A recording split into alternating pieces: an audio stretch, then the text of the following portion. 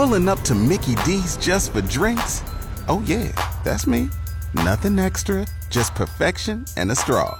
Coming in hot for the coldest cups on the block. Because there are drinks. Then there are drinks from McDonald's.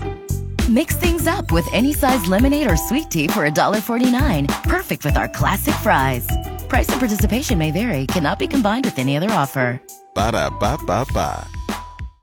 It's Cool Mike in the morning with your Mindbender up for grabs. 2 6-inch subs from Subway so you can eat fresh. 54% of people do this on a first date. Good morning, Cool. What's the answer? I think it's drink. Drink? Drink. Nope, that's not it. Hey, good morning, Mike. I'm going to say opening the door. Opening the door is so polite, but that's not it. I'm going to say hug. Oh, nope, it's not hugging. Okay. I'm like, is it shave?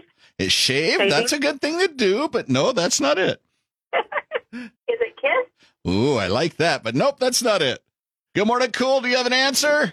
I think so, Mike. How about lying? Lying? Oh, we'll have none of it. No, that's not it.